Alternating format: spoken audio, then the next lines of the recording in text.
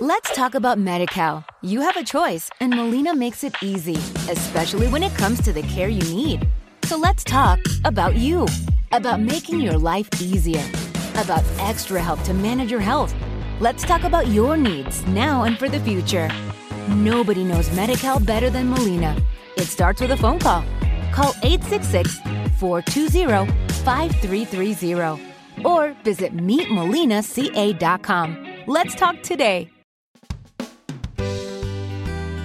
Market Musings with Fairbairn and Russell.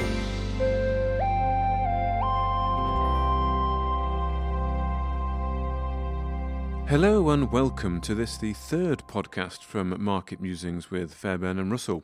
Last week we spoke briefly about Thor mining again and Sirius Minerals because there was some action in those two stocks during last week. And we also spoke briefly about mine and Kenny's history, our background and sort of where we've come from. So this week's been quite a bit different actually from last week on the markets. I'm sure you'll agree, Kenny. It's been quite quiet, hasn't it? Yeah, it was a very strange week in the markets. It almost felt like the Christmas week. There wasn't much volume. There wasn't a great amount of news. It feels as if the market's waiting for the next Rockfire or the Eurasia mining to come along. It needs its first big bagger of 2020, and then that's like a flag waving, and we're off to the races. So I think the market's needing a winner for it to kick on. But it was very strange. Very strange indeed.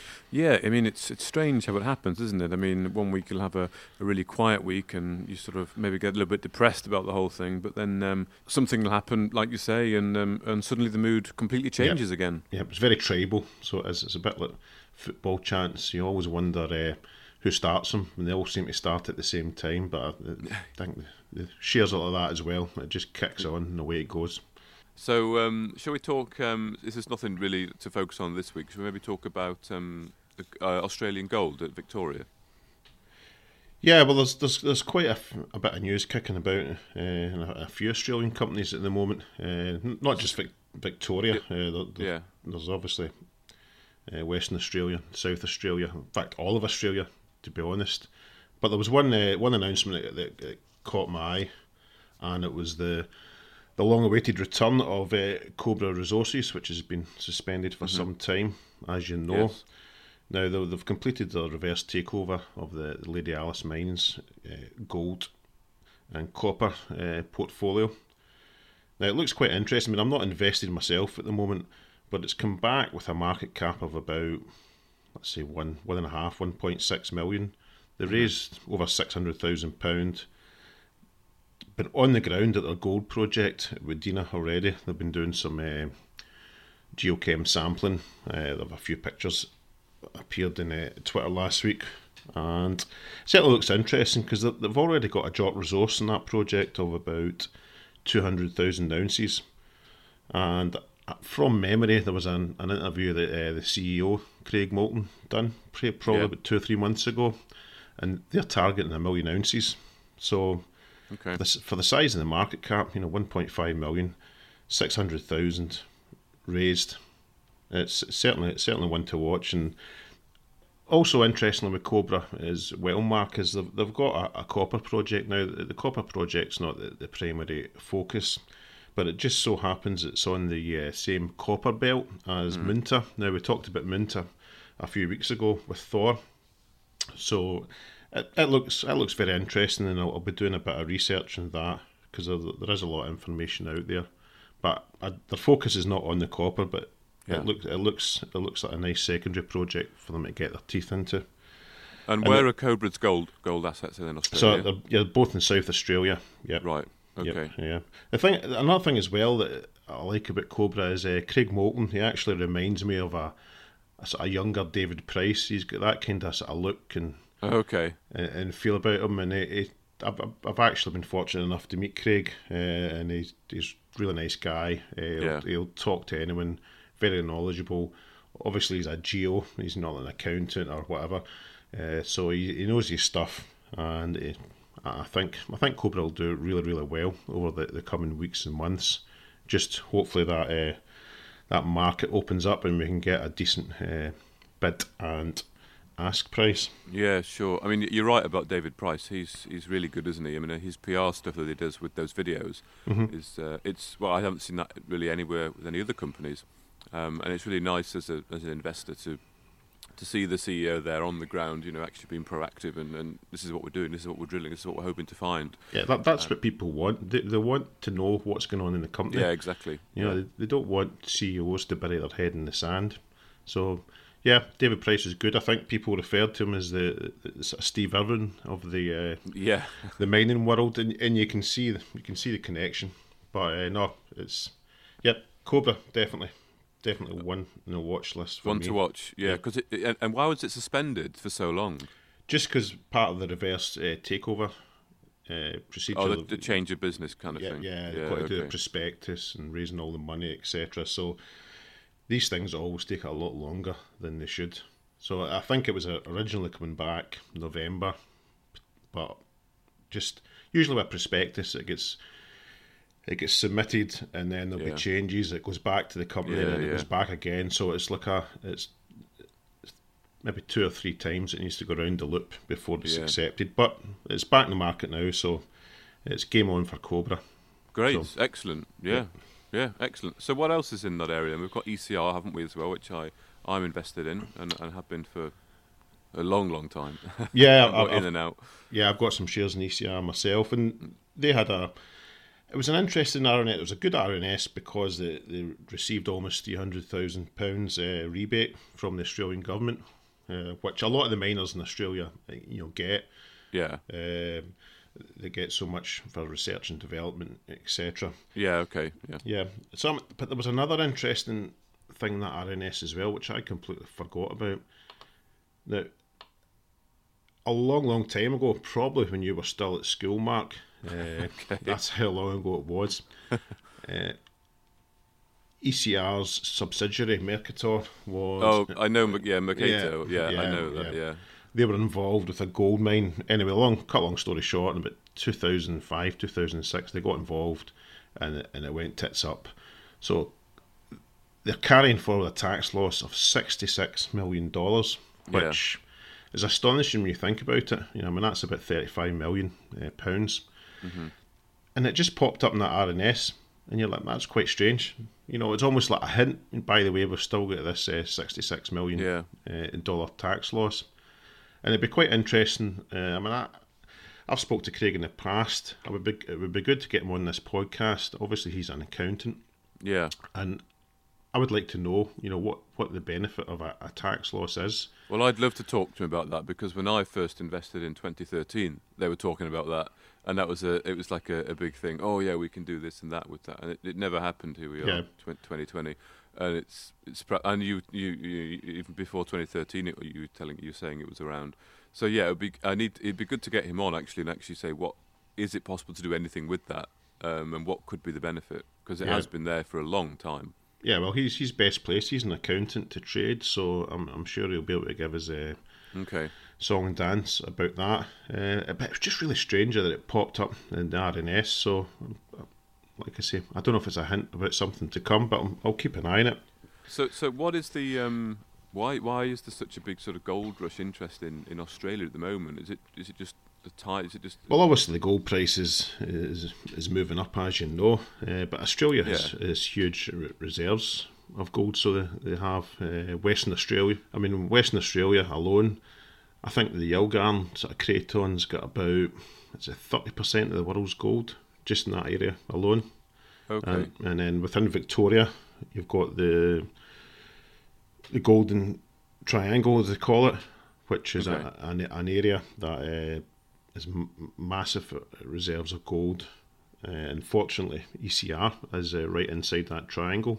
So ECR's got five licenses within the Golden Triangle, and even as recent as last week, Nova Resources got involved with a company called Kalamazoo Resources, and they invested $8 million for one of their projects. So there's a lot of activity in the area. The government are begging for companies or the state government rather are begging for companies to come in and take up licenses.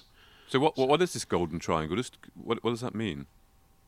Just an area, is it? It's just an area, yeah. That's just rich in gold? Just rich in gold. The Bendigo goldfield, I think it's got about 60 million ounces potentially available.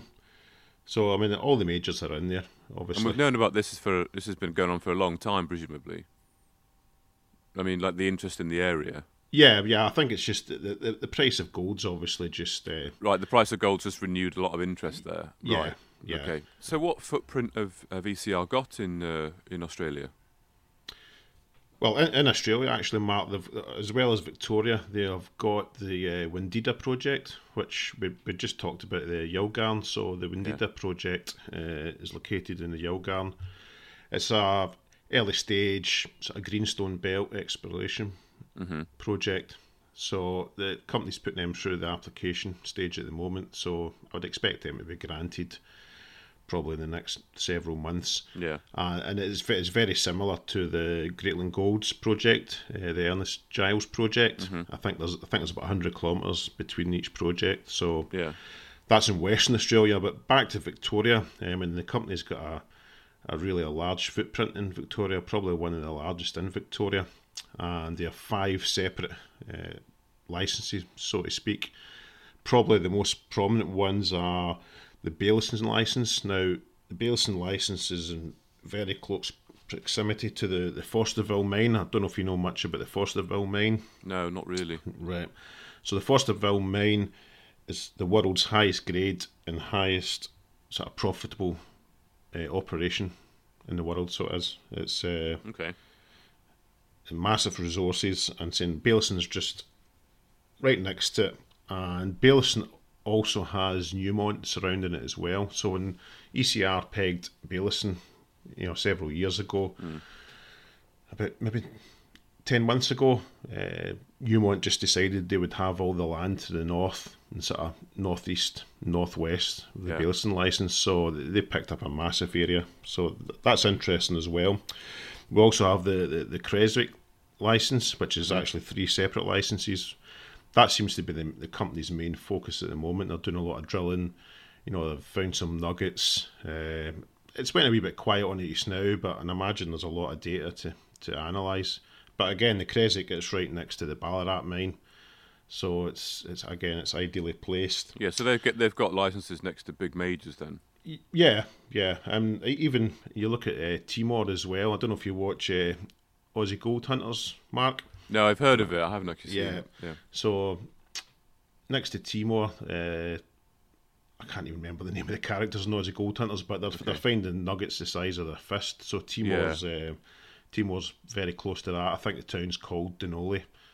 So it's and they've got Avoca and they've got Monbol. So they've got this massive footprint. Yeah, there's a lot going on, isn't there? So it's all Australian gold. All Australian gold. They've got the legacy stuff in Argentina. And that one in the Philippines. Yeah. But they're not core. I imagine they'll be disposed of in some shape or form. Hopefully in 2020, because I don't think it's the focus of the company. It's all Australia, all gold. Well, it's a heck of a lot, isn't it, in Australia there alone? Definitely. And how many people are on the board? Is it just Craig and another guy, is it? Yeah, it's Craig and David Tang. There was another director called Sam Garrett, but he's since left the company. So right, so there's only 2 of them for the two of them, whole of that. Yeah, for all of that. So I imagine that's got to be the priority for the company in 2020, to get somebody in that can hit the ground running from a director point of view, because it's a massive task to administer all those licenses. Yeah. You've got 5 in Victoria. I think there's 9 in Western Australia, and then obviously you've got the Argentina and the Philippines sort of legacy stuff. So yeah, I personally, from my point of view, I would like to see another director coming on, somebody that'll hit the ground running. Yeah, and we can push on with the be company. Good, be good to see some more PR as well, I think, from ECR. If they could take a leaf out of David Price's book, that would be really good, I think. Yeah, well, that maybe comes back to having not enough directors. Not enough directors, not enough people to actually do the stuff. Yeah, they've been a wee bit quiet of late. Obviously, this news popping up this week was welcome. £300,000, and I'm still thinking about this tax loss. But Yeah, we'll definitely try and get Craig on. We'll try and get Craig on. Yeah, that'll be a good. We'll ask him, see if he'll come on, and we can have a chat with him about that. I think that's the best thing. Yeah, and other things obviously as well. We'll get him on and see what the real Craig Brown is, what motivates him, drives him, etc. Yeah. So okay, right, I'll take a note of that. Yeah, cool. Chin Craig Brown this week. And one thing I've noticed this week is it's a little bit quieter in your on your end. I think there was there a guest in your studio last week. There was a budgie. Yeah, it appears to be quiet this morning. I should really move it. But, what does he do? Just chill out in his cage? Yeah. Okay. That doesn't do much else, but there we go. So have you got anything on your watch list then, Kenny, that maybe we can muse over for the last 5 minutes or so? Try to think. Yeah, my watch list. There's one I'm looking at, and again, it's a kind of legacy company that's had a few name changes. So at the moment, it was called Two Shields Investments. Okay. And I was involved, a couple of years ago when it was Blenheim Natural Resources, and they actually had a natural resources focus. They were doing some lithium in Mali, cobalt in Cameroon, and they had some nickel interests in Botswana, which is now actually the project that Power Metal Resources are focusing on. But there's some new guys come in. Andrew Lawley's come in, John Taylor. They always had a investment in a company called Brand Shield. Now, Brand Shield do like online brand protection, and they have their own software that deals with all this. Cut a long story short, Two Shields have about potential to take 20% of that company, and it's due to IPO in Q1. Mm-hmm. So it seems like a nice bit of tech. They've got some high quality customers. Recent news, I think they doubled their revenue in 2018, and then they were 50% up in 2019. So it seems to be going the right way, and hopefully for IPOs, Two Shields can be left with a nice stake. And they also have an investment, I think it's about nearly 7.5-8% in a company called WeShop. And interesting thing about WeShop, that 2020 is supposed to be the big year for social commerce, and this is the next big thing. Okay. And the idea is with WeShop, it's like a platform where rather than you go and researching a product you want to buy and then go and finding the best place to buy it, it all gets done in one platform. So you can find your product, you can talk about it, you get recommendations from people rather than reviews on Amazon. Because there was a lot of issues with reviews because there was maybe being fake or something. Yeah, so this is it's real people giving real reviews, and then the company or the platform goes and finds the best price for your product. So I've seen plenty of links on Twitter. The growth rate in social commerce in 2020 and beyond is going to be massive. Okay. So I've never heard of that. Yeah, WeShop it's called. I think the tagline is "This is how we shop." Okay. So it looks interesting. Sounds interesting. Yeah. Yeah, a lot of tech doesn't succeed, but it's some of it. If it does, if you hit it, if you get it right, it's like Just Eat. When Just Eat came out, I thought, who's going to use that? It was sold for billions. Was it £6 billion? I think it was sold for, and end up. So Two Shields is really, really interesting. They've got the guys on board. John Taylor, he came from Bidstack, so he's got quite a good caliber. And that's on the watch list. So all right, okay, yeah. It's interesting. Yeah, I didn't know. I've heard of them. I didn't know much about them, and that social commerce sounds like an interesting concept. I need to look into that a bit more, I think. Yeah, so I'm not really. It's usually commodities I stick to, but yeah, me too. Really, it's something different. And, I mean, the other tech that I was into was Big Dish. I mean, we haven't got time to talk about that today, but that's another one that you mentioned. Just Eat. It's a similar idea. It's in the food tech industry. Which is also, I think, it's a good business model they've got, and they seem to be doing all right with it. But we'll leave that for another one, I think, maybe, because I think we're well up on our probably 15-20 minutes now, Kenny. Yep. Good stuff. All right. Well, all right then. Well, yeah, good to chat again, and we'll see you next week. Yep. Okay. Hey, thanks, Mark. Have a good one. Cheers, Kenny. Cheers. You too. Bye. Bye. Let's talk about Medi-Cal. You have a choice, and Molina makes it easy, especially when it comes to the care you need. So let's talk about you, about making your life easier, about extra help to manage your health. Let's talk about your needs now and for the future. Nobody knows Medi-Cal better than Molina. It starts with a phone call. Call 866-420-5330 or visit meetmolinaca.com. Let's talk today.